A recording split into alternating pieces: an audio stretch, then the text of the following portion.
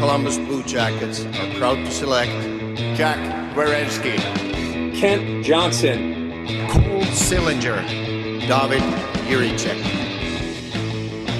What's going on, Blue Jackets fans? I'm Dylan Tyrer, back with you for yet another edition of the Pipeline Podcast presented by Ruoff Mortgage. We're going to continue our pre-draft coverage with another special guest this week. That is Adam Kimelman. He's the Deputy Managing Editor of NHL.com and also hosts the NHL Draft Class podcast. So another guy who knows a lot about the players the Blue Jackets could potentially select at number 3 overall and now number 22 overall that the Seattle Kraken have been eliminated from the Stanley Cup playoffs. So let's not waste any more time and get right to the interview with Adam. I think a very interesting thing about this year's draft is last year you didn't really have an idea of where anybody was going to go. In fact, as we got to the final moments leading up to Montreal's pick at number 1 overall, people were still wondering whether it was going to be Shane Wright at 1 or Uri Slafkovsky. Of course, ended up being Slafkovsky, and Wright fell after that. We saw people not sure where Simon Nemec and David Jiricek were going to go. It ends up that Nemec goes before Jiricek, and Jiricek becomes a Columbus Blue Jacket. But this year, there's kind of that set order. You know, the general consensus is that Connor Bedard will, of course, go number 1 overall. It's Adam Fantilli after that. Then you have some combination of Leo Carlsson, Will Smith, and Matvei Michkov. Obviously, there's the possibility that Michkov could fall because people are maybe scared of his contract situation right now in Russia. But I just find it so interesting that there has been this consensus for a really long time, it feels like, and maybe Will Smith has entered that conversation a little bit later than some of those other guys. But I just want to get into the nitty-gritty right away and ask you, do you think there's any chance that Adam Fantilli does not go number 2 overall to Anaheim? I would be surprised. I mean, look, you know, the other options there, if you're Anaheim, Leo Carlsson, you know, might be, you know, he's not going to do anything that blows you away. There's nothing about his skill set that's going to drag you out of your chair. But there's everything he does is so precise and so skilled, and he's already doing it against men in the Swedish Hockey League. He's got the NHL-ready size at 6'3" and 198 pounds. You know, if you want a guy who maybe could plug right into your NHL lineup, maybe you could say Leo Carlsson is a little bit more NHL-ready. I'm not sure.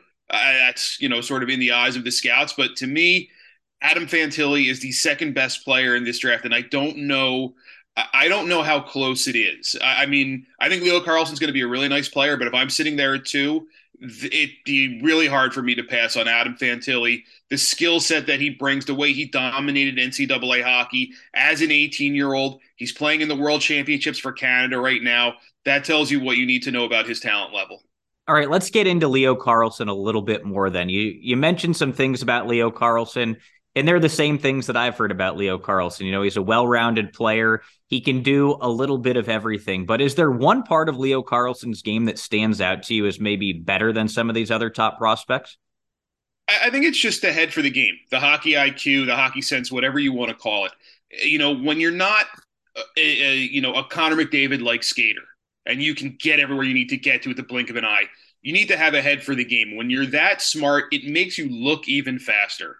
So I really like the hockey sense Carlsson has shown. And, you know, again, he's another one playing in the World Championships for Sweden. It shows you, you know, when you're 18 years old to be able to play at that level with and against NHL guys, NHL stars, and to produce, it says something about your talent level, about your head for the game. So to me, that's what really stands out. And then you add in the size and the strength and all the other little things he does so well. Yeah, I think Carlsson has a chance to be a very special player. And on the Blue Jackets sitting there at number 3, that's a pretty solid option if I want a guy who can maybe come into my lineup as soon as this coming season and be a real contributor. I mean, you put him on a line with, you know, say Johnny Gaudreau. I mean, is it going to be as explosive as it could have been if it was Connor Bedard there? No, probably not. But, you know, the way Carlsson will adapt his game to the way Gaudreau would want to play and just help him maximize every little bit of his skill set. Let me ask you, is that at the center ice position then? Because you talk about Leo Carlsson potentially jumping into the National Hockey League right away. And It's something that I'm sure excites Blue Jackets fans because everybody wants immediate help rather than to have to wait a little bit. But you look at what Leo Carlsson did this past season in Sweden, and you look at the numbers. If you're the average fan, you say, okay, those are fine, not great. But what he did as a U18 player in that league is very, very special. But he did it also playing on the wing. So do you imagine that he comes over to the NHL and it would be at that center ice position? I think he does project to be a full-time center in the NHL. If it's not that first season, then I think for sure at certain point down the road, once he fully gets used to the NHL game. I mean, look, he played on the wing at World Juniors and had an outstanding run at World Juniors. I'm not sure if he's playing center or the wing at the World Championships, but I think he projects to be a really strong center ice player because of the head for the game, because of how smart he is and how skilled he is in every little aspect of the game. I think he can be a center and not just a middle of the lineup center. I think he can be a number one center who can really lead your team. To me, and that is a hole I think the Blue Jackets would admit that they have. They need somebody who can be a guy you can build around in the middle. Leo Carlsson, to me, projects as a guy you can build around down the middle. Does his game remind you of anybody past or present in the National Hockey League? It's hard to say. I kind of find it, and I'm guilty of asking scouts this too. It's hard to take an 18-year-old kid and say, "Hey, who does he look like in the NHL?" It's not fair on either end. So I don't really like to make those comparisons if I can avoid it. But to me, it's just, everything he does has the look of a guy who really just understands the game, where he needs to be, and how he has to get there, and where he should be in all three zones. He just projects to me, again, I feel like I've said it a couple times now, he projects to be a foundational center you can build around. Well, that's certainly exciting to hear. And let's talk about the other guy that's kind of in that conversation right now, Will Smith. It's a different path for him. He played junior hockey last season with the U.S. National Development Team program. He's going to be playing college hockey next year at Boston College. Do you like this player when compared to Leo Carlsson, or are you a Leo Carlsson guy through and through?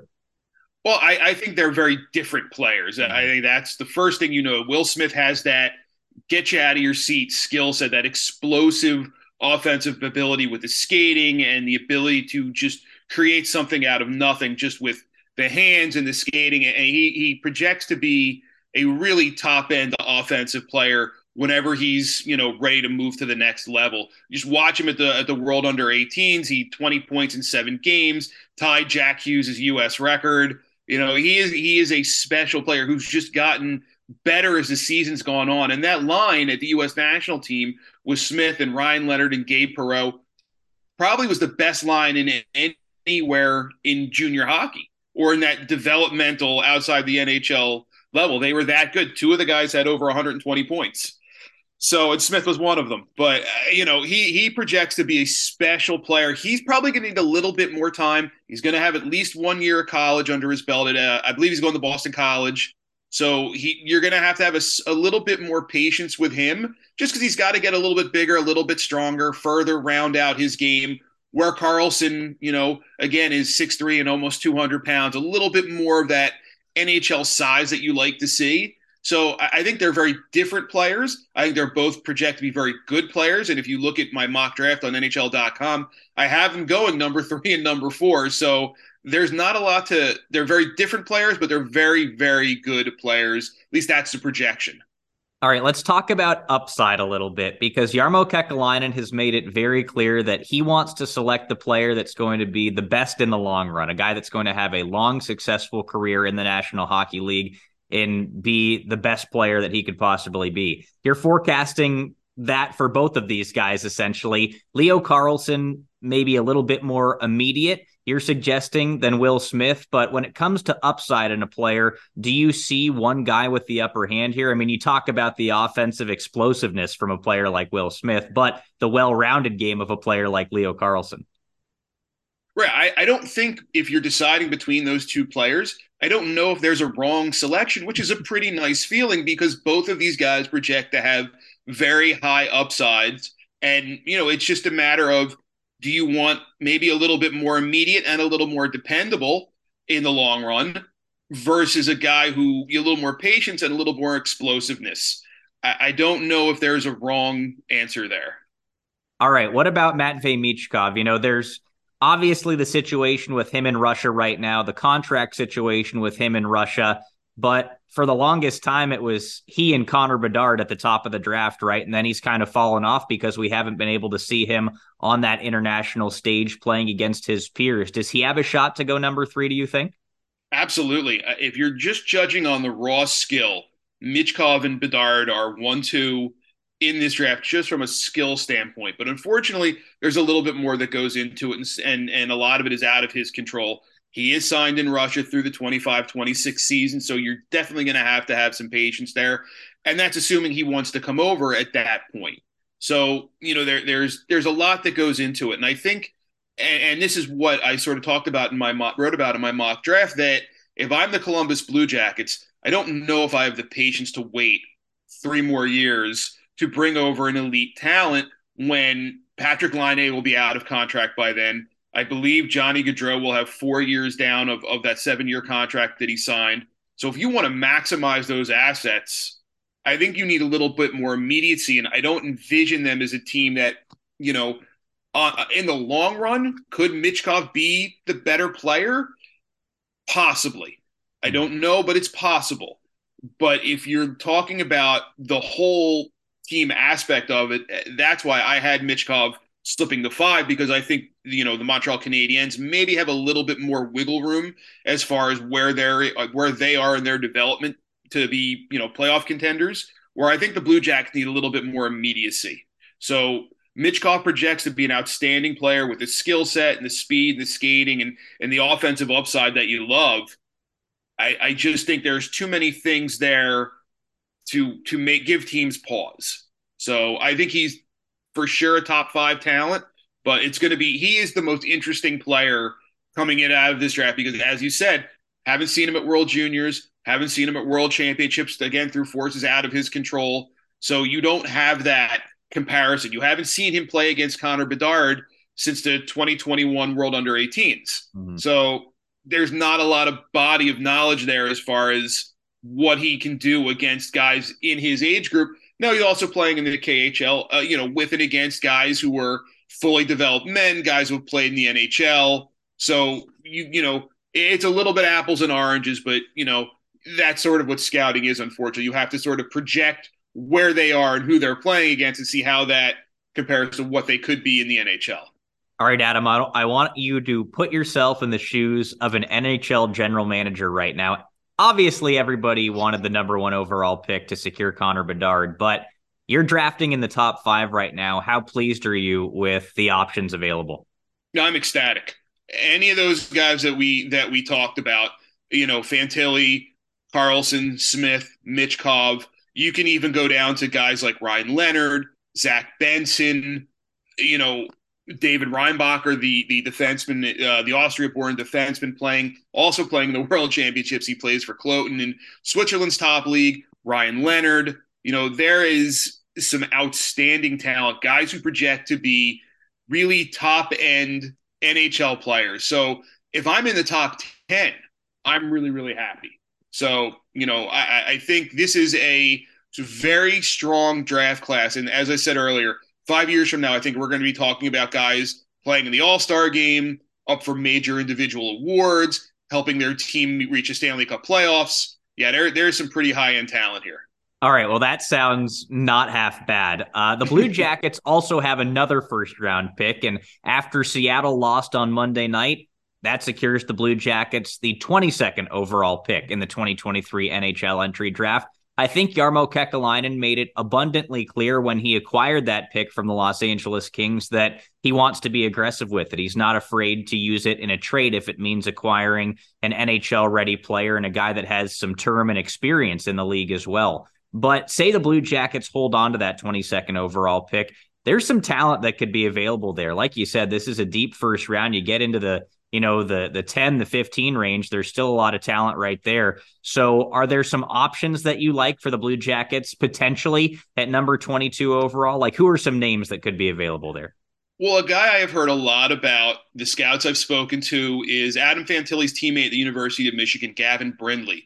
He's a forward, played for the U.S. the World Juniors in a lower line role. But when he came back from the World Juniors, he was among the best players in NCAA hockey, averaged close to a point a game. He's going to need some time to get a little bit bigger, a little bit stronger, but he has really impressed teams with the way he played the second half of the season.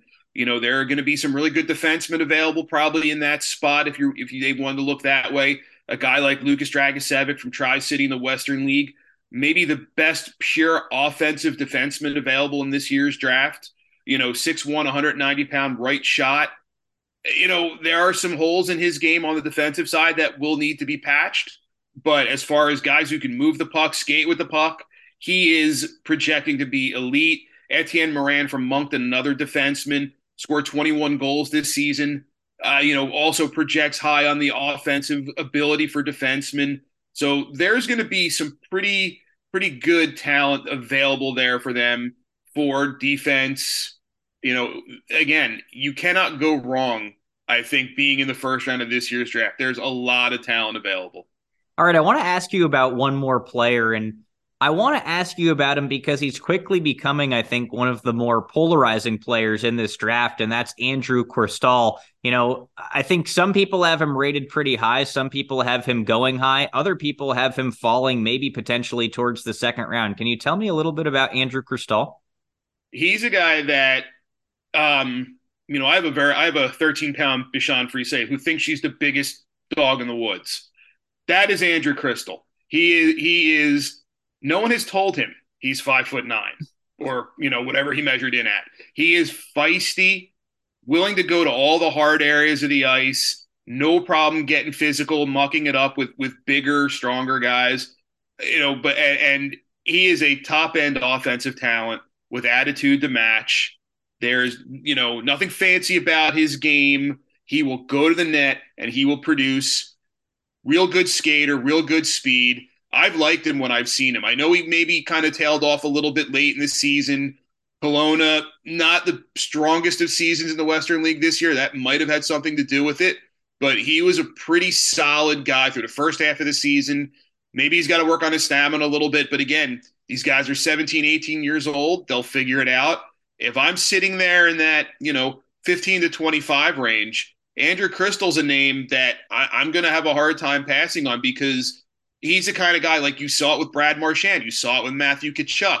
You see it with Brendan Gallagher. Maybe a little bit undersized, maybe not in Tkachuk's case, but a little bit undersized, but a lot of attitude, a lot of skill. Those are the guys that play in the playoffs, and that's when you really need them to produce. Cristall sort of is cut from that same mold. All right, I only wanted to ask you about him because, like I said, I think he's becoming a little bit polarizing in this draft, and he's also a good friend of Blue Jackets forward and excellent rookie this past year, Kent Johnson. So you never know with a player like that. The last thing I got for you here, Adam, and I appreciate the time. If you're Jarmo Kekalainen on June 28th in Nashville, who are you taking at number 3 overall and why? Well, it's Leo Carlsson because he projects to be a guy you can add into your lineup right away. He fills a need as a foundational number 1 center to build around. And I also believe he's the best player available at that spot. I think his skill set projects to be, again, he's not going to rip you out of your seat. He's not going to, do anything super special, but he will do everything right in every phase of the game. So if it's me and I'm Jarmo sitting there at number 3, Leo Carlsson is my guy. All right, Adam Kimelman of NHL.com. Thank you very, very much. If our listeners are interested in learning a little bit more about you or the work that you do, where can they go to find it and where can they follow you on socials? Well, I'm on Twitter at NHL Adam K. You can follow our podcast, the NHL Draft Class Podcast, anywhere you get your podcast, Apple, iTunes, Stitcher, any place you enjoy, Spotify, any place you enjoy your podcasts. You can also see all my work on NHL.com. We have the NHL.com draft page up. You can find that. So there is no shortage of ways to find out how you want it, what your team could do June 28th and 29th when we get down to Nashville. All right, Adam, thanks again. I really appreciate it. My pleasure, Dylan.